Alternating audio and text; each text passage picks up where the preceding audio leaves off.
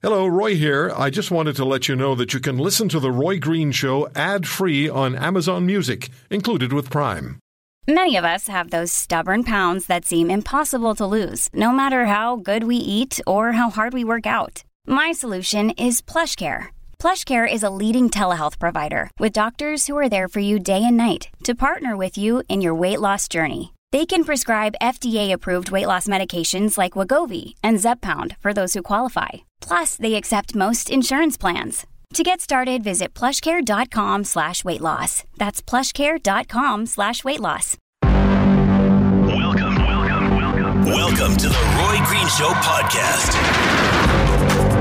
Kim Mitchell, Canadian rock icon, going to be inducted into the Canadian Songwriters Hall of Fame next Wednesday on the morning show on Global Television. Kim, thank you so much for making the time. Thanks for all the good music over the years, man. I really appreciate it. Oh, it was a walk in the park. Yeah?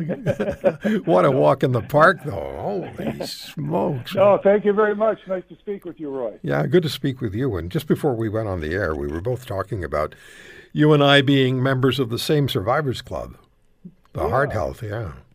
That's right, yeah. What year did you have your episode? 2000. Oh, okay, yeah. I was after you for sure, but that's 5 years ago. So yeah, so it's good we're here. I'm happy I'm here. We're lucky we're here because we both had the same thing, right? The left anterior descending artery. Yeah, 100% block. Yeah. Yeah. I think they said I had about 15 minutes to go. Oh my God, that would have been it. So, and you probably were the same. So. Yeah, I was told mine was done on a Tuesday, and I was told a little bit later that I probably, or I may not have made it to Friday. Same week. Okay. So yeah, I was lucky because I didn't have a heart attack. They caught it just in time. Okay. You did have one, right? I did have a heart attack. Yeah. But you're good now. So yeah. So yeah, you were going, something's not right here, something's not right. Went in and then they found it. Yeah, I was out for a bike ride, and we're supposed to be talking about music. I was out for a bike ride, and it felt like somebody kicked me in the chest, and then I had it looked at, and then I went into denial, the guy thing, and eventually it wasn't denial didn't work anymore. So yeah, they fixed me, and 21 years later, everything's working fine.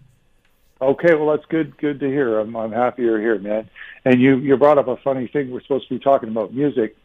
There's a bunch of Toronto musicians. We get together and we have these dinners, and we go to like a really cheap restaurant and sit around. And I swear, we used to talk about music, but for the first 15 minutes, we go, okay, we got 10 minutes to talk about our health and our medication. Then we're going to go on and talk about other things. They're like, oh yeah, my back pain, all this and that. It's so funny that we never talk about music, and then we go on and talk about other things. But it's good times. It's really nice getting together with all of them. I'm sure it's a terrific time. And here you are. Congratulations, Canadian Songwriters Hall of Fame, well earned. Thank you. Great music. Great music. Honestly, great music, man. Oh, thanks, man. I mean, just as a musician, you just put your head down and start writing songs. I started doing that. It scared myself yesterday when I started thinking about when I wrote my first song was 49 years ago, and it was on the Isle of Rhodes in Greece. And then since then, it's been a fun night of just looking up and keeping your eyes open, keeping your ears open and your heart open, and letting that soak in, and hopefully getting some songs written. It was a really fun process all those years. Yeah, I was reading your bio, and you headed for Toronto at 16 years of age, right? 17, actually. 17? Moved to Toronto. Yeah, moved to Toronto, lived at around King and Parliament Street in a house that the whole band had. It was $150 a month rent for the whole house, and we had 3 guys from the Don who just got out of the Don jail living next to us. And that band kind of broke up when the weather got nice because our refrigerator was outside the back of the house because it didn't work. Yeah. And when the weather got nice, we couldn't keep food cold anymore, so everybody moved back to Sarnia. Except me, I stayed. No, that's kind of paying your dues, don't you think? Oh yeah, absolutely. Most definitely, it's paying your dues. Yeah, and luckily the guys next door really liked us. We were these young kids from Sarnia were having one of our first or second meals. You're rehearsing already in the house, and the door just swings open at dinner one night while you're having your whatever, the craft dinner, rice and whatever we used to eat. Yeah. And these three guys just come down the hallway, and they're like, "Where are your neighbors? Have you got something to drink?" We're like, "Uh-oh." and then they're like, you tell us if anybody gives you a hard time. We're right next door. We're like, okay. Oh, man. What beer can buy you, eh? Actually, dare I say it was aftershave at that time, because we didn't have any beer. We couldn't afford it. And they're like, "Give us something to drink." And they're like, "We don't have anything to drink." They go, "Well, what do you got?" And I said, "I don't know. I got some aftershave upstairs." He goes, "Go get that." And strain it through a loaf of bread. Yeah, I guess so. I can't, it's hazy times back then, but I do remember that part. So you and I are sort of the same vintage. I think you're a couple of years younger than me, not that many. I'm 69. Okay, so you're just a couple of years younger than me.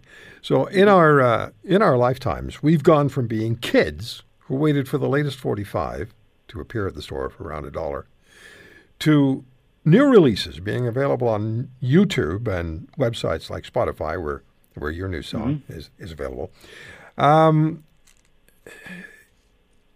Has this changed just the business side of music or music itself? Because songwriting is $1 billion plus Canadian music economy reality. Has technology changed just the business side, or has it changed music? Oh, sure, it's changed both. It's changed the business for sure. Although for me, it hasn't really changed much, and I'll tell you why. Is because I always made any money that I made was made off live. You didn't make minimal amount off record sales. Record royalties, yeah, or radio royalties, airplay royalties, yeah. But it was mainly a live thing for me. I think even the Stones said that at one point. They said, we only made money on a few records. Where we've made our money is touring. So that scene in Canada has always been pretty healthy, thankfully. Canadians really have supported Canadian talent. I really feel that. As far as how music has changed, I think we live in a I'm going to quote somebody else here, a guy named Rick Beato. He's a YouTuber. We live in a day of sort of low information music. Music is very simple. It's programmed a lot of the time now. It's just the process of making it is different.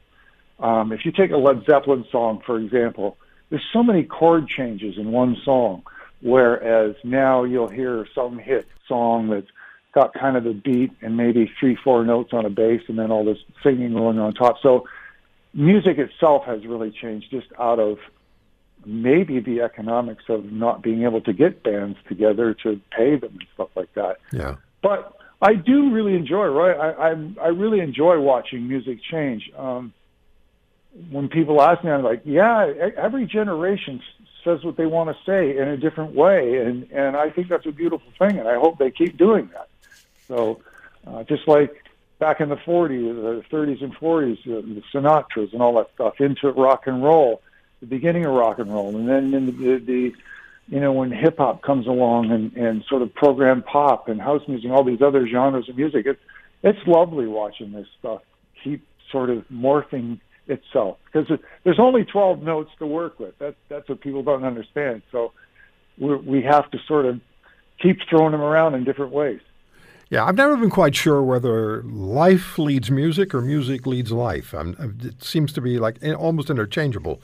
When I think of my... That's a good point. Yeah. That's a good point. I'd say the first. But, life leads music. So yeah. Because we have to get inspiration to make music. So what you're going through in your life really does dictate that, I feel. Because I remember when the British invasion started, everybody wanted to speak with an English accent, and there was this different sound, and life headed in that direction. All of our lives, we were kids. We headed in that direction. It dragged us. It pulled us in that direction, and we wanted to sound like them, and we wanted to be like them. And I think as long as we keep music in our lives, Kim, and you play it and you write it, and it's fantastic music that you create. But as long as in some way we keep music in our lives, it makes life a more positive experience. It sure does. Yeah. Here, here. I don't want to get too deep on you here. No, that's fine. That's well said. Well said, Roy. When you take on a project like the Big Fantasize, your first album in 13 years, how do you start something like that? Is it a work in progress over many years, or which eventually makes its way to the studio, or is it something that you take on, say one day you get up and you say it's time to write some new songs? That's a good question. Throughout my career, Roy, early in my career, albums would happen like in 30 or 60 days. Although we were touring musicians back then, so we'd be playing all the material, the music out at gigs and stuff like that, roll into the studio. Now, the things are done differently. The Big Fantasize was done writing stuff at home over the course of a couple of years, as you mentioned. And I wasn't even going to do a new record until my producer, Greg Wells, who was in my band at 17, and then moved off to Los Angeles and recorded people like Katy Perry, One Republic. I had hit songs by Keith Urban, number one hit songs. He's done really well. He did the soundtrack for The Greatest Showman, stuff like that. Wow. He paid me a visit after my heart attack because he was on his way back to Los Angeles, wanted to know how we were doing. Went for a little walk. And he said, "Are you doing anything? Are you writing?" I said, yeah, I'm writing. But he's a busy guy. I'm not going to say, hey, will you listen to my stuff? But he said, why don't I have a listen to your stuff? And I said, well, okay, great. If you can give me some feedback. So I gave him the USB key of shame, and off he goes. And about a month later, he's like, I love all these songs. He says, will you come to Los Angeles and record them at my studio? I'm like, dude, I can't afford you. He goes, no, we'll worry about all that later. He says, come on down and let's record. So that's kind of how I went about doing that. So, and that whole process, once that moment happened, which was kind of terrifying, recording another record, because there's a lot of work involved, a lot of emotional work, a lot of physical work. It's all consuming. You lose track of what's going on in the world. You lose track of your family and friends because you're just constantly thinking about all that stuff. That took about 2 years, and we finished it just shortly before the pandemic. No, it's just amazing. The music is so good, and I really wanted to know how that came about. Because I hear different stories from different musicians about how they construct and how they create music. For some people, it's almost like a technical experiment. For others, it's something from the heart. And it's always interesting to find out. Let me go back to something else we talked about a couple of minutes ago, and that is whether music leads life or life leads music. Do you think there's such a thing as generational music, or is music just beyond generational? Like a 20-year-old will listen to one of your songs from 30-odd years ago and start jumping around. Yeah, it's kind of mind-blowing that happens. I'll tell you, when we play gigs, sometimes we play these summer festivals across Canada or certain resorts, and half the audience are the kids of the people who used to come see me. Wow.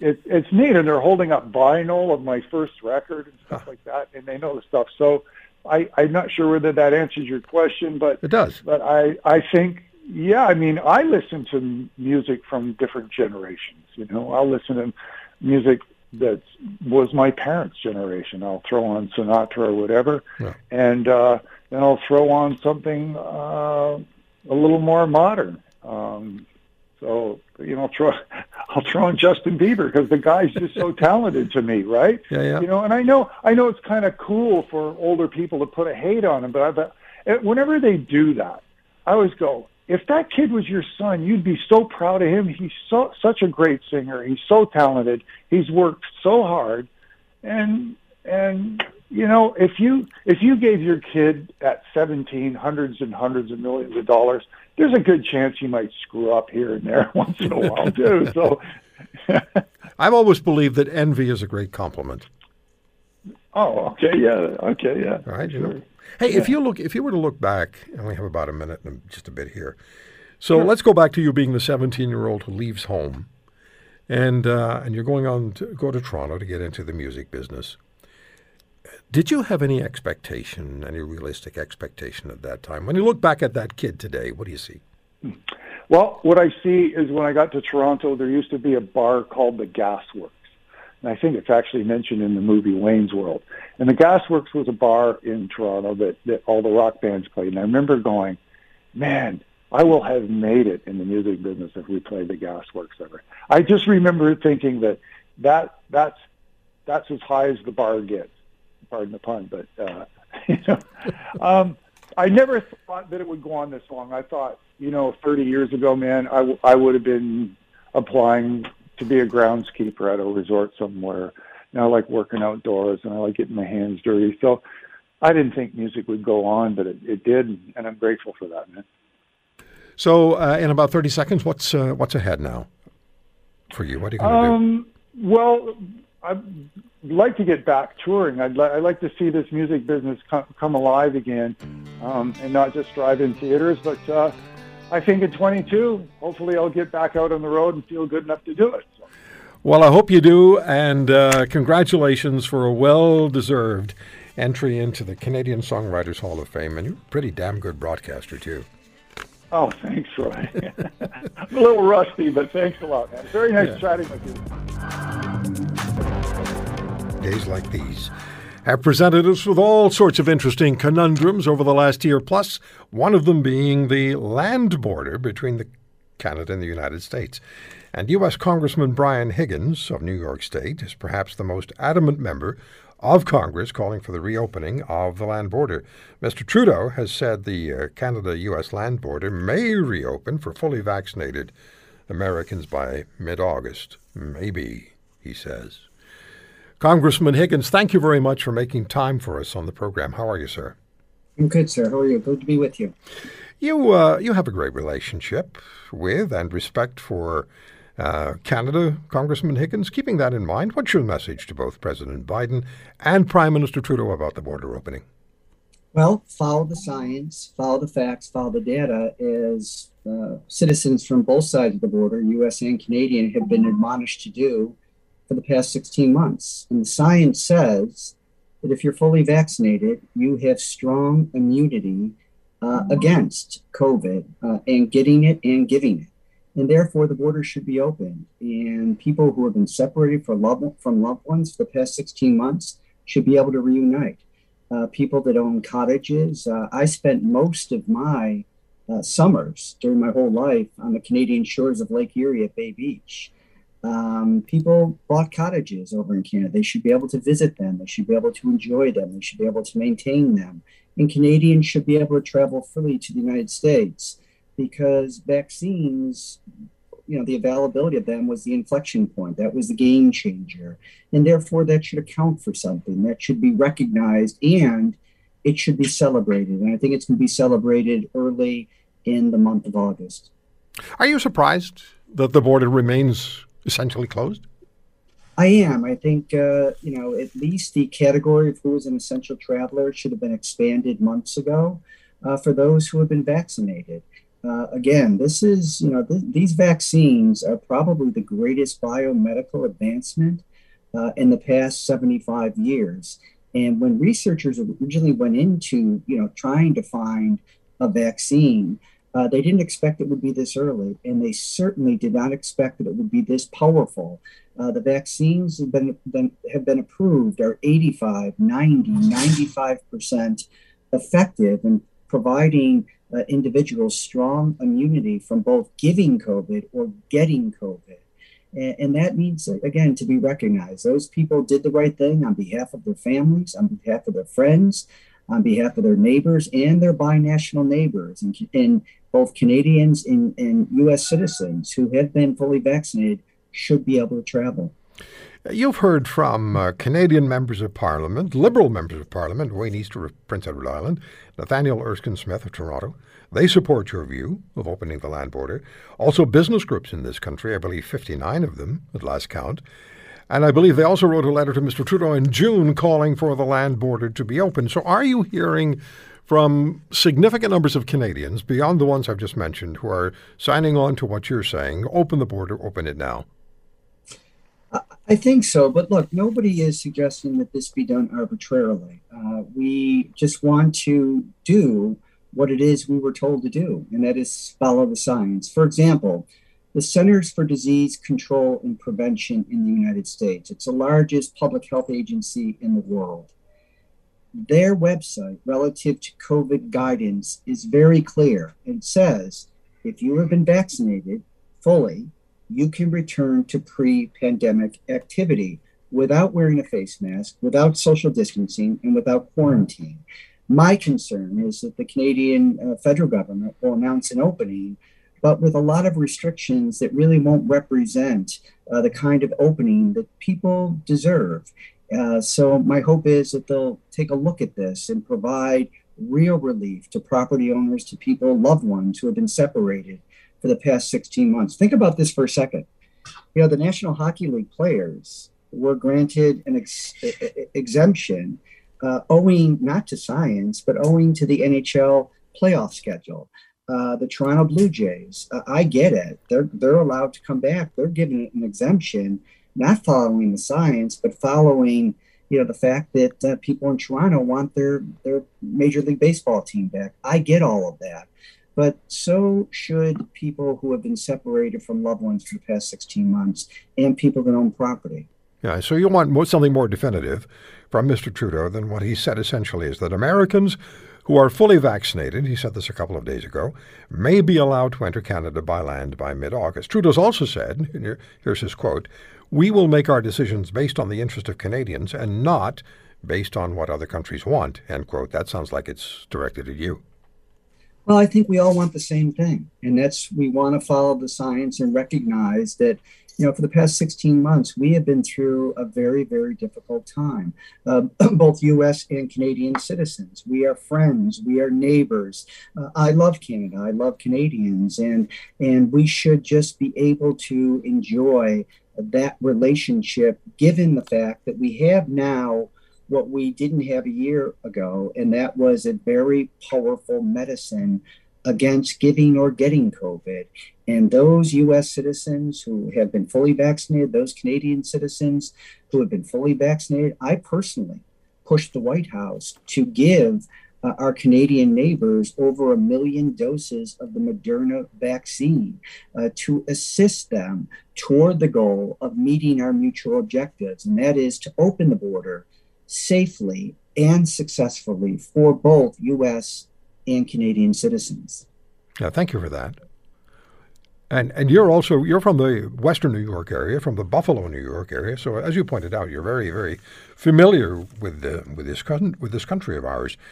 Do you have support?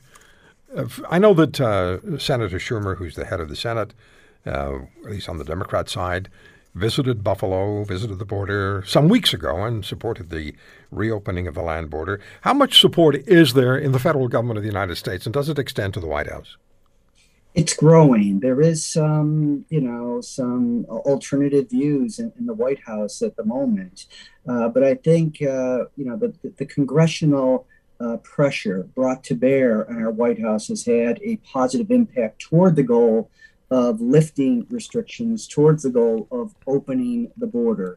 I was joined by 70 of my colleagues asking both the Biden administration and Prime Minister Trudeau to open the border. As you have mentioned, there are Canadian members of Parliament that support this effort. There are regional mayors in the province of Ontario that support opening the border. There are business trade organizations on both sides of the border. And this isn't only about economics, it's also about life quality. It's about the shared tradition of Americans and Canadians enjoying both what both countries have to offer. It's important for me because I represent Buffalo, and every aspect of our economy in Buffalo and Western New York is impacted by Canadians being able to travel on a reliable basis over to the United States. Professional sports franchises, the Buffalo Niagara International Airport, 30% of the users of the airport are Canadians. Right. Canadians spend $15 million a year in healthcare services in Buffalo and Western New York. So, both sides of the border are affected by this. So final question for you, Congressman Higgins. What is your sense of what, in fact, will happen? We have the Prime Minister saying maybe by mid-August, and I'm sure he's being nudged. I suspect he's being nudged by your colleagues, maybe by the President himself. But he says maybe by mid-August, fully vaccinated Americans will be allowed into Canada, drive into Canada. What is your sense of what's going to happen? And do you have some sort of sense of what the timeline is going to be and whether it'll be a situation where they say, okay, on this particular date, the border is back to being open the way it was, or will it be a slow and graduated road that we take to reopening? What's your sense? I think it'll be the latter. I think it'll be slow and incremental. I think that you'll see an announcement tomorrow by federal Canadian officials as to when that will begin. But let me also say this to you, sir. I think that the Canadian Prime Minister Justin Trudeau and U.S. President Joe Biden, they're both men of goodwill. I think they understand the special status of the U.S.-Canadian relationship. I think they want to do the right thing. Politics plays into this on both sides of the border. That's just the reality of life. But I think in the end, all of us have been admonished to follow the science. And when you follow the science, if you did the right thing by getting fully vaccinated, if those vaccines were available to you, that should account for something. And we should be able to cross the border in a safe, successful way. And I think we're going to get there. I just would rather that it be sooner rather than later. I agree with you. I received an email from a listener whose 14-year-old son was chosen as valedictorian by his fellow grade 8 students. So, 14-year-old kids, this is an honor. This is important. This is a developmental stage in their lives. So he worked, as you can imagine, diligently on his speech, which was approved by the teacher, who had explained the fundamentals of what was expected. Now, 2 days before the speech was to be delivered, by video, I believe, the school principal got involved. And this is where we bring the 14-year-old's mother, Lainey, into the discussion. Lainey, thank you very much for joining us, and thanks for sharing this story.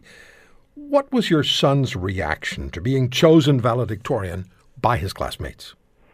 Oh, it's a very funny story, really.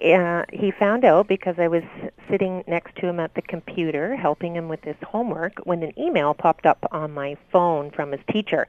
So I quickly opened it and I started to read it aloud, actually, to him. And it said, "Congratulations, George, you've just won the valedictorian award."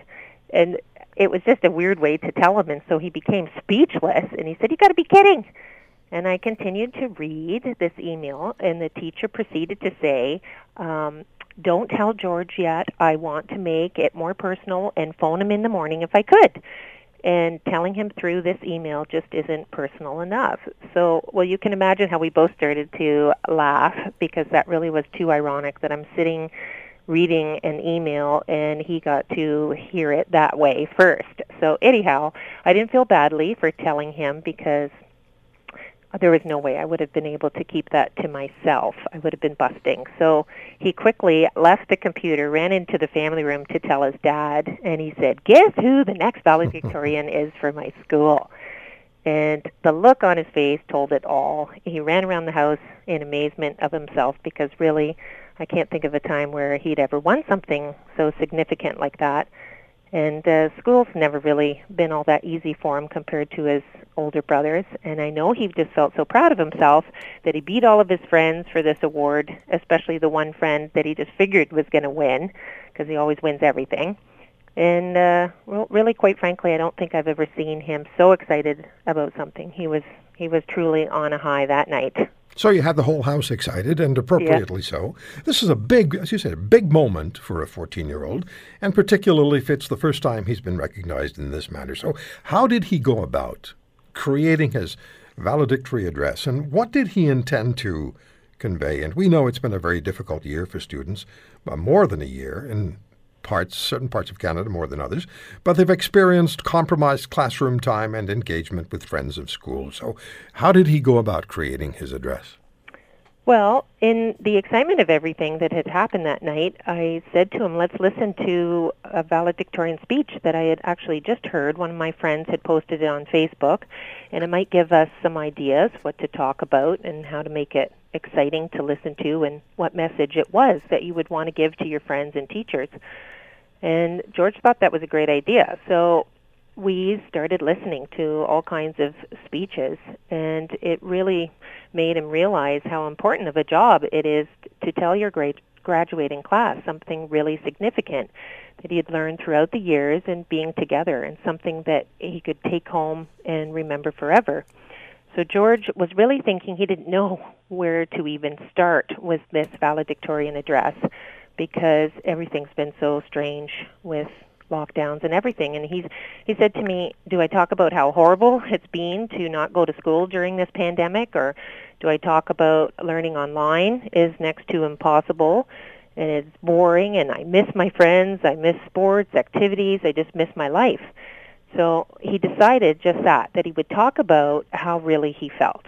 And it's not like he had a lot of recent experiences in the last 2 years for grade 7 and 8, because they were so interrupted with school closures and lockdowns. So there was just not simply enough to talk about.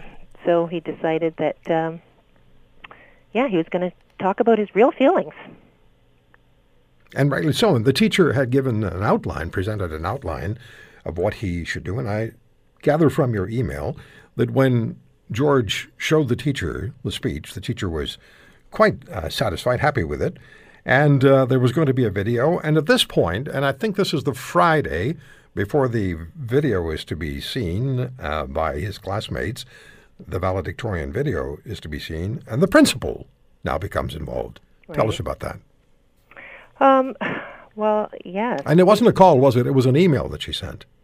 Right. It was an email. The email basically followed the teacher saying that everything was okay, and we had done the video already at that point.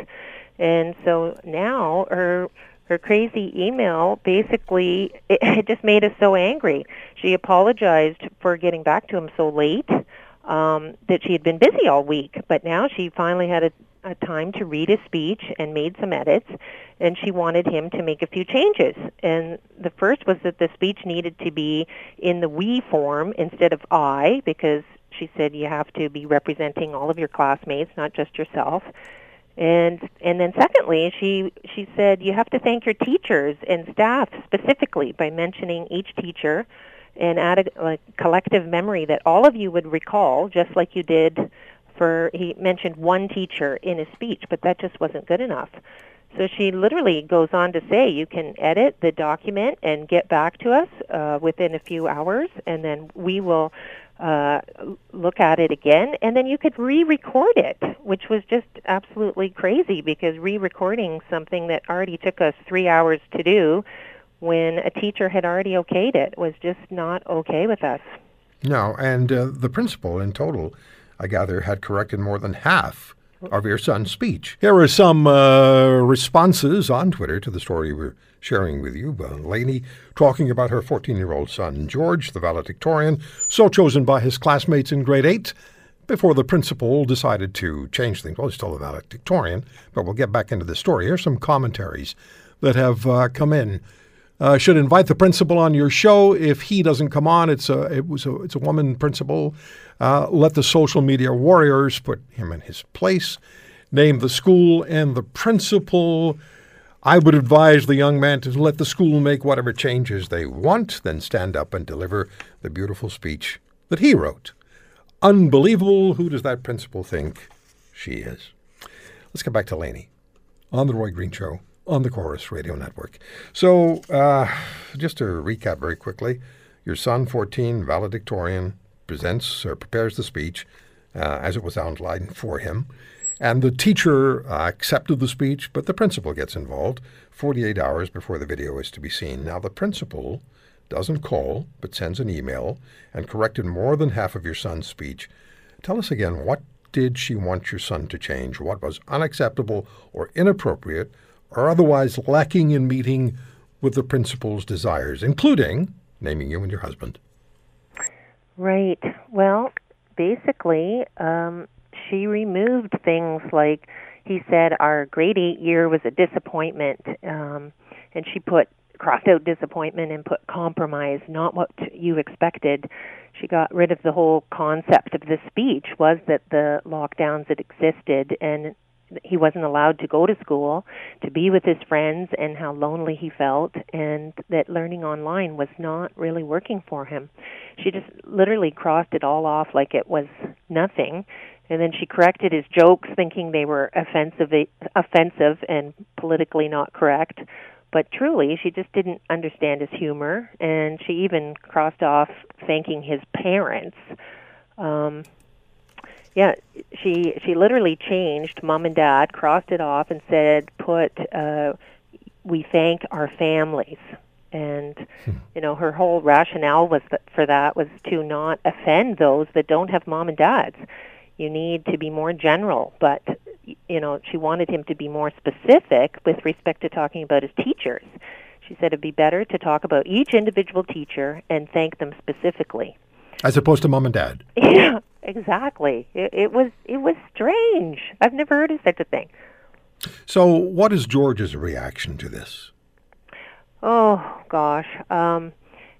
When he read the email, he literally started to cry, and he screamed for me to read it too, and he just said, no, there's just no way. I quit. This is crazy. I'm sorry I ever did it, and I am not doing that. So he was very grateful that his dad and him had a chance to go and speak to her directly. But I think, in the end, it takes away certainly from the great feeling that he had the day that he found out that he won valedictorian. Of course. So on the Friday, when the principal sent the email, didn't make the call, sent the email and corrected half of your son's speech, his valedictory speech, your husband, with your son, went to see the principal, and your husband let the principal know directly how he felt about the email. And ultimately, share with us, please, what the decision of the principal was. Well, saying that she wasn't happy with the way it was done. But basically, my husband said she gave her an ultimatum that we just won't do it, and you can get yourself another valedictorian, because there was no way that he could rewrite that and then have to re-record it. It's too much stress. It already took us 3 hours, and it was too much on him to actually have to redo it. So, Lainey, the principal then did what, as far as the speech is concerned? Well, she basically said that's fine. She didn't want to get a different valedictorian, and she allowed it to be the way it was, and then they put it on a USB stick for everybody in his class, and it was sent home the day of the graduation ceremony for everybody to watch at home on their own computers. So after all of this consternation and the principal's involvement, negative involvement, don't name mom and dad. By the way, I lost my dad when I was 12. I wouldn't have had a problem with a classmate of mine acknowledging mom and dad, her mom and dad, would have been perfectly fine with me. And I think perfectly fine with most kids. But acknowledge the teachers, tell a story about the teachers, but not about your mother and your father. So ultimately, at the end of the exercise, this exercise in total politically correct futility, the principal allows the original speech to go on. Right. So how is George now? If George is asked, because you described how excited he was when he was informed that he was the valedictorian, that he'd been chosen by his classmates. If George is asked now, post-event, how he feels about the entire experience, what does he say? Well, I think the biggest thing is he's very grateful that his parents stuck up for him, because he knew he was not capable of rewriting that in that afternoon she gave him and then re-recording it. And I think he knew that it would have just broken him. And quite frankly, the whole experience, I think, did break him to a certain degree, because the wind was definitely taken from his sail. Mm-hmm. That beautiful feeling that he had the day that he actually won was gone. I feel like he lost his innocence that day. Mm-hmm. That the reality is the world is a harsh place, and we can only protect our children for so long from all the negativities and unfairness that goes on And it truly was a disappointment. And that's what he said. Grade 8 was a disappointment, and then this speech ended up being a disappointment instead of a really wonderful thing for him. And, it's been a tough year and a half on everybody. Sure has. And I pray that our children are going to come through this stronger and more resilient people. We can only hope.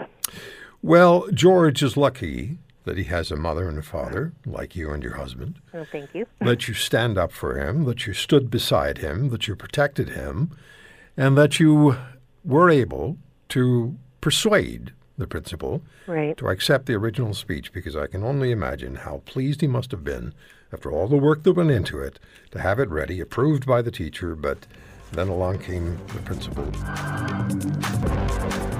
There were some stories this week about the continuation of the military sexual misconduct cases. We've talked about this a great deal. And it's very reminiscent of the programs we aired about the RCMP. The women in the RCMP were sexually harassed, assaulted for decades. And it was talked about periodically. We talked about in Parliament. We talked about in various circles. But then it would just disappear and it would continue. It would be tacitly tolerated until enough was enough. And it really was Catherine Galliford and Janet Merlo who were the first women to really step up and push back really hard. And we've had the opportunity to speak with Catherine and with Janet many times on this program. She'll be with us in a few minutes. But the Canadian military, the issue continues there in a very concerning manner. Military sexual misconduct class action claims are up 170% over the last 6 months, Global News. And the Canadian military, here's another story from Global News from Friday. The Canadian military has received more than 700 sexual assault reports since 2016. That's in 5 years. 700. And those are the ones that are reported. Joining us on the program, we've talked to him about this case many times. And he's one of the best people to talk to in this country when it comes to issues that have to do with the military, is Michel Drapeau. He's a retired Canadian military colonel, Ottawa lawyer specializing in military-related cases. He has many clients who allege they are victims of sexual misconduct in the military. And you can go to mdlo.ca, micheldrapeaulawoffice.ca. Colonel Drapeau, thank you very much for the time. The military, the CAF, receiving more than 700 sexual assault reports since 2016. That's the headline. That's in 5 years. What does that speak of? Well, speak to the problem is deep, it's wide, it has not been addressed. And by the way, the figures that are being used are very, very conservative. The Statistic Canada did 2 surveys 2 years running, in 2017 and 2018, and in each one of the years, they said that sexual assault were in excess of 800. So the problem has been going on for years. The brass has known about it and has done very little, in Operation Honored, which was started by Jonathan Vance, was basically a roadshow, but it didn't produce any results. And when I say the brass, I specifically want to mention the fact that we're talking about civilian and military brass at National Defense Headquarters, starting with the minister, who's been there for 6 years now, the deputy minister, who's been there for 5 years, to whom the Sexual Response Centers reports to, and she's the principal advisor to the deputy minister, to the minister as the deputy minister, and of course the chief of the defense staff and the rest of the military staff. And all of those taken together, it's a big staff. It's a staff that knows exactly what I'm referring to when I talk about the Statistic Canada, because this survey was commissioned by the Defense Department to begin with. So there is a lot of accountability that is required to be done, and it goes above and beyond the military staff that at the moment are under the gun, as they should be. Yeah, sexual misconduct class action lawsuits claims are up 170% over the last 6 months. That's a global news story. And it does really begin to remind of the RCMP sexual misconduct suits. And they took years to develop. This is very reminiscent, is it not? I think it is. It's the same type of culture, the same type of turning a blind eye to the issue, primarily because you were dealing with the problem being so pervasive and being at a senior level, and you could always find a reason as to why you should turn a blind eye or be very forgiving about it. The military justice system has done this for years, where individuals would be charged under the criminal code for sexual assault and simultaneously be charged under the code of service discipline for conduct to the prejudice or go to during discipline, which is basically a tap on the shoulders to say, you better behave yourself, and a small fine, and turn the page. There's no criminal records, and there is no accountability required of the officer concerned. So we're paying the price now for an accumulated culture that has taken decades. And I say decades because we've had, the Chief of the Defense Staff back into the early 1990s, Maurice Bail, responded to it and established some clear-cut, orders and policies and so on and so forth, saying that anybody, in fact, who's been harassed or sexually assaulted could come to him. So it's not as if this is a flavor of the month and this is the new generation or whatever. It's been there for decades, and for decades the military brass and the civilian brass have turned a blind eye to it. Yeah, now somebody said to me, actually it's been said more than once, and it's been emailed, that the CAF leadership, the Canadian Armed Forces leadership, is in denial. And I said, no, they're not. They're not in denial. They know exactly what's going on. They're not. They're tolerating. It's they who are actually tolerating this. Otherwise, it would stop. So, do you think? First of all, do you agree with that? And then, secondly, do you think things will truly change, or does the top of the Canadian Armed Forces leadership have to change?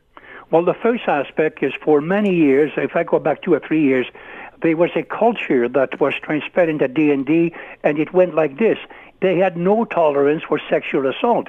That was interpreted by many, many senior commanders and commanding officers as they have no tolerance to be informed about sexual assault. We don't want to hear about it, and move on, do something, but leave us alone. So that no tolerance type of mésentente went on for a good number of years. Can we address it?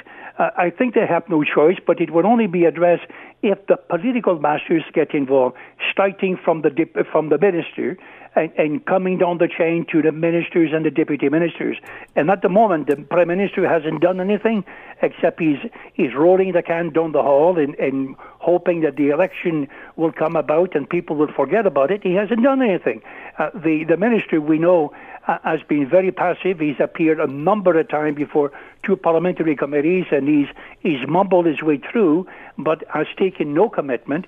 The Deputy Minister, Jody Thomas, has not been seen anywhere, but she is, in fact, the grey eminence. She is, in fact, the principal advisor to the Minister, and she can hold senior military staff to account, and I guess she hasn't done that. And when it comes to senior military brass, a number of them have been suspended, and there's nobody in charge at the moment that can say, this is what we're going to do and this is where we're going to go. Mr. Justice Fish has submitted a report, but his report is full of recommendations, about 107 of them, but until these are not only accepted but put into place, we're not going to see a real change. So at the moment, we're into a wait and see and hope for the best for the next whatever, until the government, in fact, makes a decision as to who's going to be leading the force, what the policy is going to be, and then putting it into force through a new minister and hopefully a new deputy minister and a new chief of the defense staff.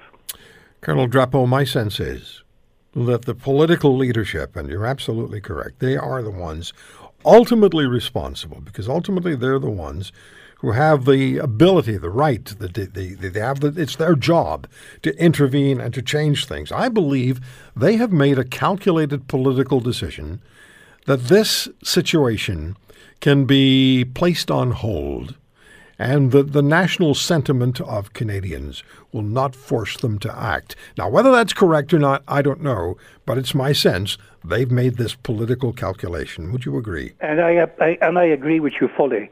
They don't think this will be, in fact, an election issue. They don't think that the public will keep its attention riveted upon the sexual misconduct in the forces and the decimated leadership that we have, and the absence of any accountability on the part of the civilian and the military brass. And something will come along, and it always does, to change the channel, so to speak. I don't think that the governing leaders at the moment at the political level feel somehow responsible or animated in any way, shape, or form, having to act. They just let it be, and then the summertime, the barbecue season, the summer season will take care of it, because otherwise they would react. And the crisis is important. It's one of Canada's top national organization with an international mandate and a reputation that goes back centuries, in fact. So there is an urgent need to address this and to make sure that women who want to serve in the forces and serving the forces can do so with dignity and safety and integrity. And that should be a political priority for any party. Yes, sir. Now, the issue of sexual misconduct, sexual harassment, and worse, the reports from the Canadian military, reminiscent of what we talked about many years, actually, with women within the RCMP. So what's the expectation for a class action lawsuit concerning sexual misconduct? We know that up to 170% increase in class action cases have been filed in the last 6 months. Now, these involve the Canadian military. Janet Merlo was one of the leaders of the $100 million class action lawsuit against the RCMP. She was one of the first women officers to come forward and push very hard so that people wouldn't ignore any longer the sexual misconduct within the RCMP. And Janet's book, which I really believe you will enjoy reading because it's so relevant, enjoy from the perspective that it provides you with information that you need. She's the author of No One to Tell, Breaking My Silence on Life in the RCMP. How are you, Janet? I'm good, thank you. Good to have you back with us.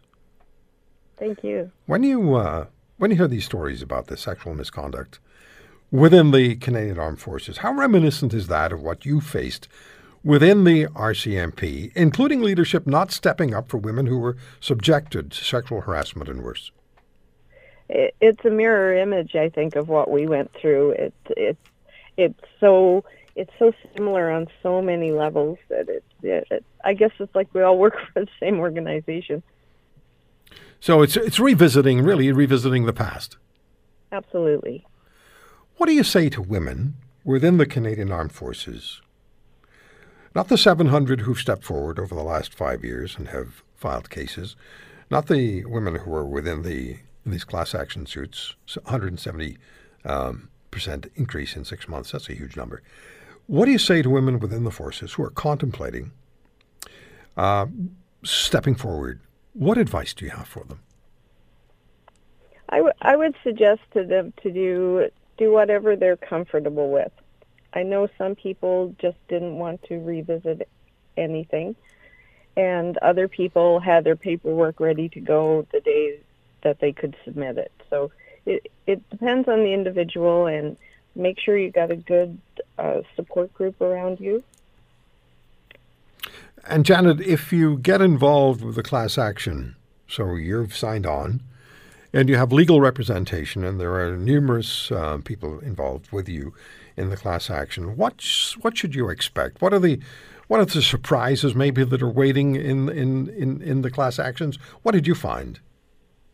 Well, I think one of the biggest things that we all kind of knew going into it, because we were familiar with the court system, but these class action, these lawsuits can take decades. They move at a glacial pace. But now that there's a settlement in place for the military, like the RCMP, I think that once women realize there's a settlement in place and the structure is there for them to follow, they will be more inclined to submit their information to make a claim. Okay. So what has to happen to change the culture within an organization, and the military is not that different to the RCMP. Their rules are obviously not the same, but structurally, they're not all that different. So what has to happen to change the culture? And by the way, do you hear that the culture in the RCMP has in fact changed? No, I haven't heard of one person who has been disciplined, fired, suspended, investigated, anything as a result of our class action. Like I hear, and I still hear from women who are going through a rough time. So oh, sorry, can you hear me okay? Yeah, I hear you fine, Janet. Oh, okay. It's on my end. Yeah, I still hear from women who are going through a rough time, so I don't think they've done anything to change. It needs to be done within the management. The management needs to be changed somehow, and this independent body to look at these claims separate, completely separate of the military and the RCMP needs to happen, because there's no faith in the organization to do it. Mm-hmm. We're just speaking with Colonel Michelle Drapeau, retired lawyer in Ottawa, who handles military cases and has quite a few women as clients who are alleging they were sexually harassed and victims of sexual misconduct within the armed forces. And I suggested to him that politicians have made a calculated move, and they're calculating that no one's going to hold them accountable in the upcoming federal election if they don't become directly involved in changing the reality in the Canadian Armed Forces as far as sexual misconduct is concerned. And I would argue that took place previously when the RCMP issue was developing. Do you think politicians just look the other way? Oh, absolutely. There has been report after report after report for decades in the RCMP telling about the assaults and the harassment, and nothing was ever done. And they just kick the can down the road and hope someone else will deal with it later. But it's too deep, and it's too... I can't even describe it. It's just too ingrained in the culture for them to change it. There's no political will there to do it. Yeah.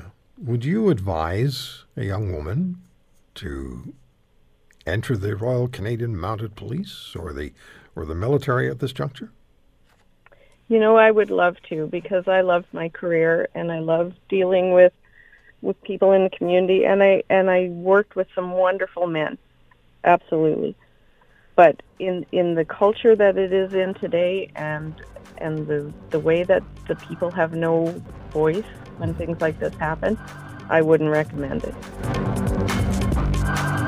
Thank you for listening to today's podcast. If you want to hear more, subscribe to The Roy Green Show on Apple Podcasts, Google Podcasts, Spotify, Stitcher, or wherever you find your favorites.